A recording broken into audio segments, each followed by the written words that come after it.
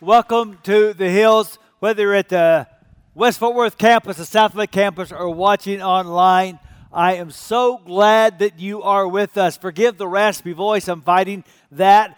But I would not want to be anywhere else but right here, right now, because of the things that God has put on my heart to share with you. Starting a 3-week series on generosity. And you just witnessed an example of what that looks like. And didn't it fill us all with joy? And let me tell you what I loved about that video. I loved that it didn't happen by accident. That young man raised over $200 for dollar donation because he's being intentionally discipled. You see, his parents are teaching their children to experience the truth of one of Jesus' most counter-cultural sayings. Now, Jesus was always saying things that were counterintuitive, that seemed backward or upside down. Jesus said, for example, the way to respond to cursing is blessing. The way to be most alive is to die to yourself. The way to be the greatest is to be the least. But maybe the most counterintuitive thing he ever said was repeated by Paul in Acts 20 when Jesus said, "It is more blessed to give than to receive." Now, nothing in our culture, on our social media, in our advertising industry agrees with that statement. That is backwards. Everything around us says to us, it is blessed to receive. So what we want to do for 3 weeks is we're just going to see, does Jesus know what he's talking about? And one thing that makes it easy for me is I'm preaching at a church full of people who actually believe that Jesus knows what he's talking about. And so I'm excited to share an update with you. We've been in for a couple of years something called a Courage Campaign. Our goals were to completely build and fund and launch debt-free a new campus in West Fort Worth, which we've done.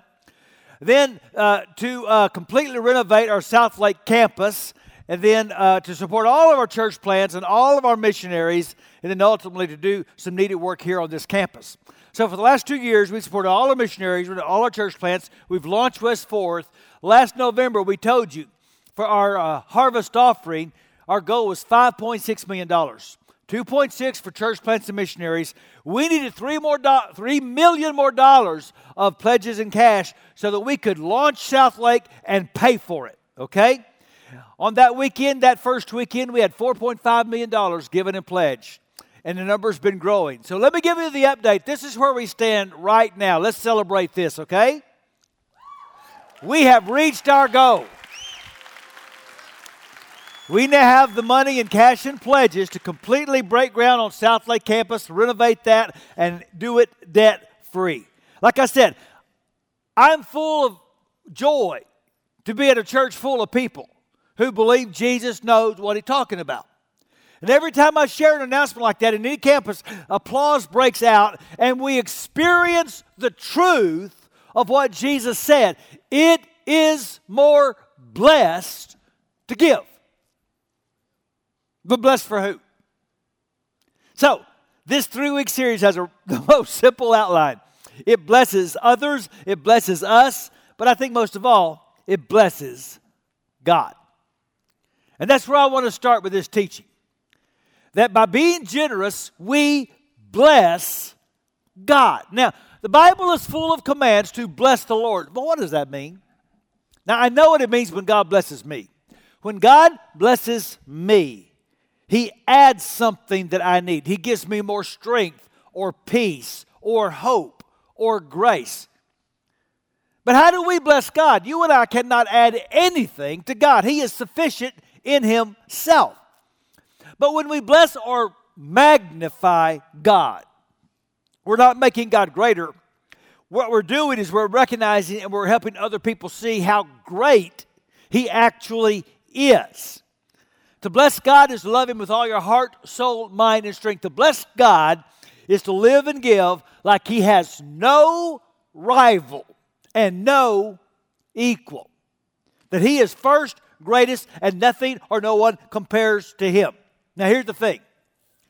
Jesus knew that nothing competes for allegiance to God like money. So he was probably the very first preacher to ever be criticized. All he talks about is money. 1/6 of all his statements, 1/3 of all his parables are about money. Jesus talks about money more than any other subject except the kingdom of God, and the two are connected because you cannot enthrone God until you dethrone money. I'll be very vulnerable. I've been a preacher for 40 years. If I have one main regret, I haven't talked about money enough. I've been reticent. That's on me. Because Jesus talked about it all the time. Not because he was interested in making money, but because he was intentional about making disciples. And Jesus knew the surest way to discern what somebody really treasures is to discover what they do with their treasures. Here's another thing he said that seems backwards. He said, Matthew 6, "For where your treasure is, there your heart will be also." You see, we think, oh, no. Where my heart is, that's where I'll put my treasure. Jesus said that's not how it works. Jesus said generosity is important because it reveals if God is important. Where you put your money is the clearest indicator of what you think really matters. When it comes to discerning true devotion to God, Jesus doesn't follow the mouth. He follows the money. Everybody comes up to Jesus saying, "Lord, Lord." He says, "That doesn't impress me. I'm not interested in the mouth. I want to know where the money went." Let me illustrate. So ladies, you're dating a young man. And after some time, he gets down on his knee one day, reaches into his pocket, pulls out a Cracker Jack's plastic ring and says, "Will you marry me?" And you express disappointment on the cost of the ring. And he pulls out the heart card and says, "Oh, baby, it don't matter what it costs. What matters is my heart." And you know that fool spent $1,000 last week on new rims for his truck.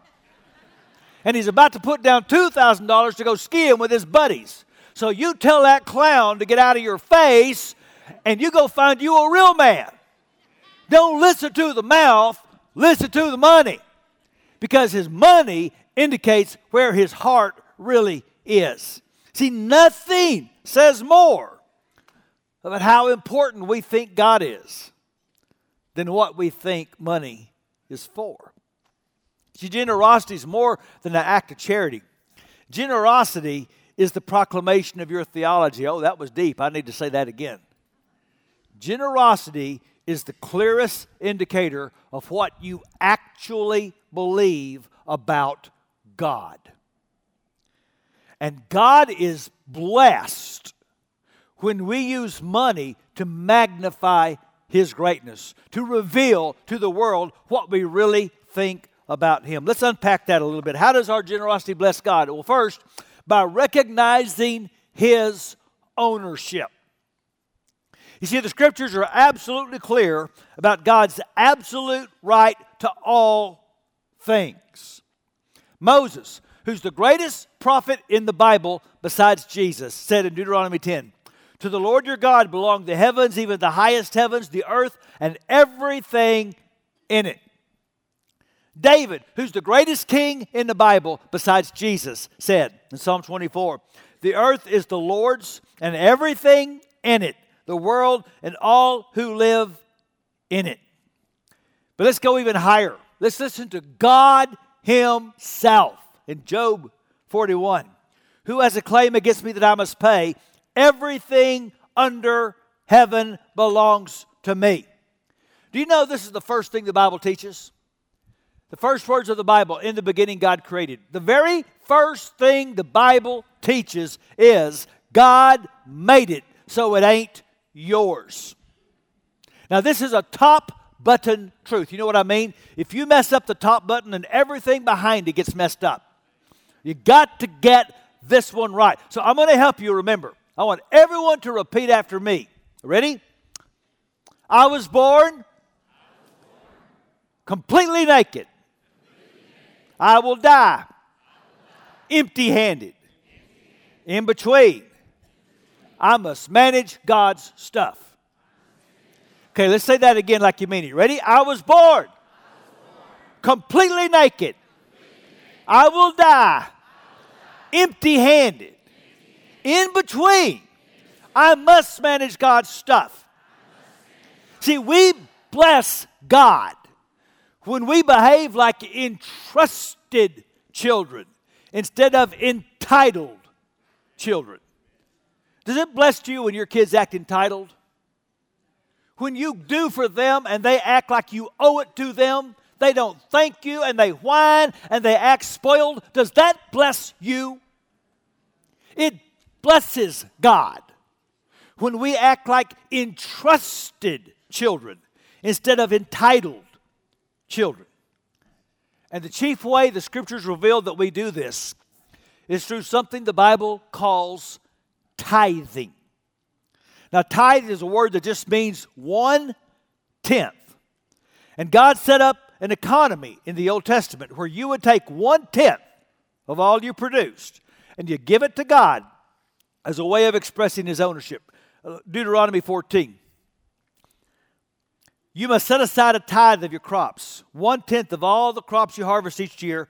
Bring this tithe to the designated place of worship. Doing this will teach you always to fear the Lord your God. Let me be clear. It wasn't, okay, God, I give you 10% and the 90% is mine. No, the tithe was your way of acknowledging it. It's all God's. And that's why the Bible never says, give God a tithe. The Bible always says, bring God His tithe. Let me explain the difference. You walk up to me and say, Pastor Rick, I know you like golf. Well, my business is having this golf tournament, and I've got to go be in it, and I don't play golf, and I don't have any clubs, and where can I go get a cheap set of clubs? And I would say, don't go buy a set of golf clubs just for one day. Just use my clubs. So you borrow my golf clubs, and you call me 2 weeks later. You say, Pastor Rick, my wife and I have been talking and praying, and we love you so much, and you've done so much for our family. You know what? We're going to come over, and we're going to give you some golf clubs. No, you're not. You're not giving me golf clubs. You are bringing my golf clubs back to me if you want to go to heaven. That's what you're doing. Because I never lost ownership of the golf clubs, even though I entrusted you with them. That's what it means. Tithing is simply a recognition of a reality that we don't actually own anything. I was born completely naked. And I will die empty-handed. So in between, I must manage God's stuff. So there's a man in our church, and I didn't meet with him, another minister did, and told me, and I had permission to use this story. He retired from a very successful career in his particular industry. And he got contacted by another firm to come back into that industry and work. Well, he didn't need the money. Wrestling with what he should do. He said one Sunday he's listening to me preach, and the Holy Spirit said to him, take the job and give all of it to me. And he obeyed. So now for over a year, he's gone back into the marketplace, and everything he earns, he gives to God. And I thought when I heard that story, that was exceptional. But then I got to realize, well, you know what? Really, that's what we all do. We should all give everything to God. It's all God's. God, it's not, I give you your part, now I can do what I want. It's not, hey, can I afford it? It's God, it's your stuff. How do you want me to use it? It's all given to God for His purposes. And I can tell you what His purposes are. God gives you stuff to manage for 2 reasons. Number one, He wants you to enjoy it. Every good gift comes from God. God gives you His stuff so you can enjoy it. And second, so you can employ it. It blesses God when we're generous because we are embracing His mission. You see, you bless somebody by caring about what they care about. And God cares passionately about redeeming all that He's created that has been marred by sin. See, God's mission is not to call us to escape the world. It's to call us to join Him in renewing the world through acts of radical Generosity. And do you realize all redemption hinges on the most radical act of generosity ever? The Bible says in John 3:16, "For God so loved the world that He gave His one and only Son." See, God gave the world Jesus. And Jesus gave the world His church. He said, "I'm giving the world a church that's going to take on the gates of hell. I'm giving the world a church that's going to advance the mission of God." The church is plan A, plan B, and plan C to accomplish God's mission of rescuing the world. Now, that is why I always have and I always will tithe to whatever church I attend. You say, "Well, you say that because you're the preacher." No, I don't. I tithed to my church a long time before I was ever a preacher. And if God gives me years after I'm a preacher, I will still do it. Now, I can already hear some of the objection. I'm just going to deal with them up front. Number one, well, tithing's mainly in the Old Testament, not in the New Testament. I concede that. If you will concede the lunacy of suggesting that we are motivated to do less under grace than we are if we were still under law. You say, "Well, doesn't say you have to tithe to the local church." I concede that. And I have some really, really good news for all of you. You ready? None of you have to give an account to me of what you do with God's stuff. You don't. So please don't send me an email. I don't need it, because you're not going to answer to me. Jesus told all these parables about the master goes away and the master comes back, and the first question the master asks is, "What'd you do with my stuff?" You ever had a teacher that said, "I'm going to give you a final exam, and I'm going to tell you ahead of time what the question is going to be on the exam"? That's what Jesus is doing. He's telling you, this is going to be on the final. What did you do with God's stuff? I'm not here to tell you what to say. I'm here to tell you, prepare your answer. Now, I got my answer. I'm going to say, "Well, Lord, I always took at least a tenth of everything you give me the capacity to earn, and I gave it to the local church to accomplish your mission. Now, on top of that, I had harvest offerings and renewal offerings and charities and many other good things I could do." That's what I'm going to say. You decide, what are you going to say? And you need to know, I have never given to meet a church budget. I give to bless God by pursuing His mission.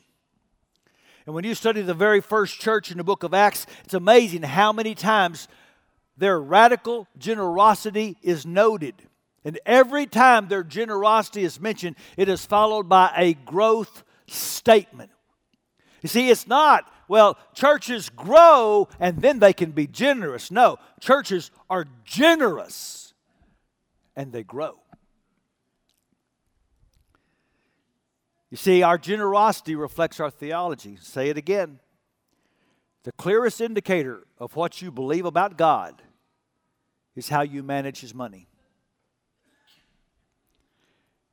Our generosity shows that we care about what God cares about. And it also shows that we believe He cares about us. So I want to land the plane with what I think is the single most important reason to be generous. The way that our generosity blesses God more than any other, and it's simply this, that when we're generous, we are affirming God's character. I told you the very first thing the Bible teaches us about God is that He owns everything. The second thing the Bible teaches about God is that everything God does is good. And that's the first thing the enemy challenged. The serpent showed up and said, "Really? Why can't you have that? What's God's problem? Why is He holding out on you? Are you sure you can trust Him?" That's always been the challenge and the temptation. What do we believe about the character of God? You teach your kids to pray, God is great, God is good. You can't magnify the greatness of God if you don't affirm the goodness of God. And you know how God asked us to do that? It's all over the Bible. You keep seeing this word, first. Seek first the kingdom. God said the first son belongs to me. The first calf belongs to me. The first lamb belongs to me. The first fruit belongs to me. You see, they were an agrarian society. They survived by that crop coming in. And 30 times in the Bible, over 30 times, God says, I want the first fruits. You want to guess how many times God says, I want the last fruits? You see, here's what God was saying. All right, that crop starts to come up. Oh, no, don't you get the whole harvest. Don't you go put 90% in your barn and then bring me the last 10%. You bring me the first 10%. Because when you do that, what you are declaring about me to everyone watching you is that I'm good. That you can count on me. That I'm going to come through for you. That I am trustworthy and keep my promises. We bless God by bringing the first because we're declaring our confidence He's going to bless the rest. I believe that with all my heart. That's why I tithe ever since I was a teenager. I honestly believe God blessing the 90% is going to be better for my life than an unblessed 100%. And by the way, God promises here. Proverbs chapter 3, honor the Lord with your wealth, with the first fruits of all your crops, and then your barns will be filled to overflowing, and your vats will brim over with new grape juice. That's what it says right there in the Bible. Doesn't it? Well, that must be a new translation. Anyway, Malachi 3. Bring the whole tithe into the storehouse, that there may be food in my house, to test me in this. I thought we weren't supposed to test God. You're not unless He gives you permission. He gave you permission. Test me, and see if I will not throw open the floodgates of heaven and pour out so much blessing, there'll be not room enough to store it. Or in the New Testament, 2 Corinthians 9, each of you should give what you've decided in your heart to give, not reluctantly or under compulsion, for God loves a cheerful giver. And God is able to bless you abundantly, so that in all things at all times, having all that you need, you'll be abound in every good work. You see, Old Testament, New Testament, you can't outbless God. You cannot outbless God. So I got an email from one of our fathers. And he and his wife had made a very sizable commitment to the Courage campaign. But honestly, when they thought about the number that God put on their heart, it filled them with fear. And I love this. They talked about it with their kids. I love when parents disciple their children in stewardship. You want your kids to believe that you really love God? Show them your checkbook. Because where your money's going is where your heart's going. So they're talking with their children at the table about the fear they're feeling about this commitment that they feel like God wants them to make. And their 6-year-old son says, it's okay, Dad. You don't have to be scared. God made the money and you can give it because He can always make more. He will take care of us. You see, the scarcity mindset, that mindset that says if I give to God first, there won't be enough for me. It is challenging the idea that God is good. See, I think that's what sin is. We talk a lot about sin. Let me give you a new definition of sin. Sin at its core is my unwillingness to trust that obeying God will lead to my highest joy. Now think about what I just said. None of you make decisions to be miserable. You make the decisions you make because you believe by making them you are pursuing the path of joy. So if you choose to sin, what that decision is saying is God is an obstacle to my joy. I need to go outside the life God wants for me to find the joy I need for me. That's what sin is. What obedience is saying, God, you are good. You want the best for me. So if I do what you ask me to do, it is, in fact, the path to my highest joy. Every day you're confronted with the lie, God is an obstacle to your joy. And every time you rebuke that lie, you bless God. You see, ultimately, generosity is grounded in the gospel. I could give you a lot of verses that would motivate generosity, but this is my favorite in Romans 8. Since he did not spare even his own son, but gave him up for us all, won't he also give us everything else? You see, God didn't hold back his best. And the Father is blessed when his children believe the best about him. Can I tell you, as a dad, that's the highest blessing. My highest joy is to see my kids live in a way that they believe that short of sin, I would do anything to bring the best possible life to them.